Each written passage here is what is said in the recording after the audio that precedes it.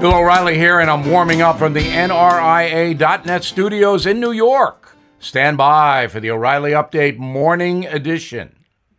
On this Wednesday, it looks like it's all over for network and cable TV. The audience is disappearing right before our eyes.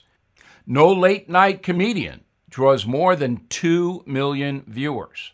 Johnny Carson averaged about 9 million. Cable TV news ratings are way down, especially CNN. Why? Because it's largely boring.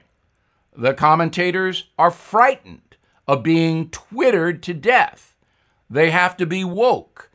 It's the same thing every night.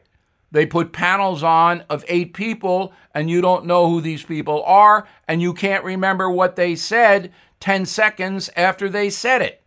So people are bailing from cable TV news. Network news also boring. Nothing creative going on. All 3 cover the same things in the same way. Why are we watching? Younger Americans are not watching. They're almost completely gone from TV. My kids watch nothing. They are glued to their devices, texting, tweeting, shooting zombies, thumbing their thumbs at the world. So say goodbye to Hollywood, as Billy Joel once sang. The fat lady is also singing. Now this. Everything is expensive these days, you know that. The government is printing trillions of dollars and consumer prices higher than ever. If the government continues its printing and spending, the dollar could continue its free fall and lose its coveted role as the world reserve currency. Let's hope that doesn't happen.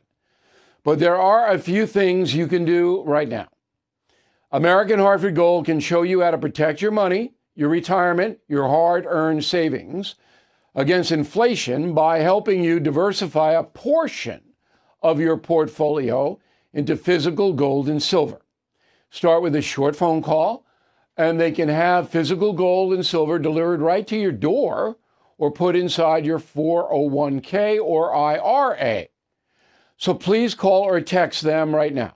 Tell them Bill O'Reilly sent you. Call 877-444-GOLD, 877-444-GOLD, or text GOLD to 65532. Again, that's 877-444-GOLD, or text GOLD to 65532.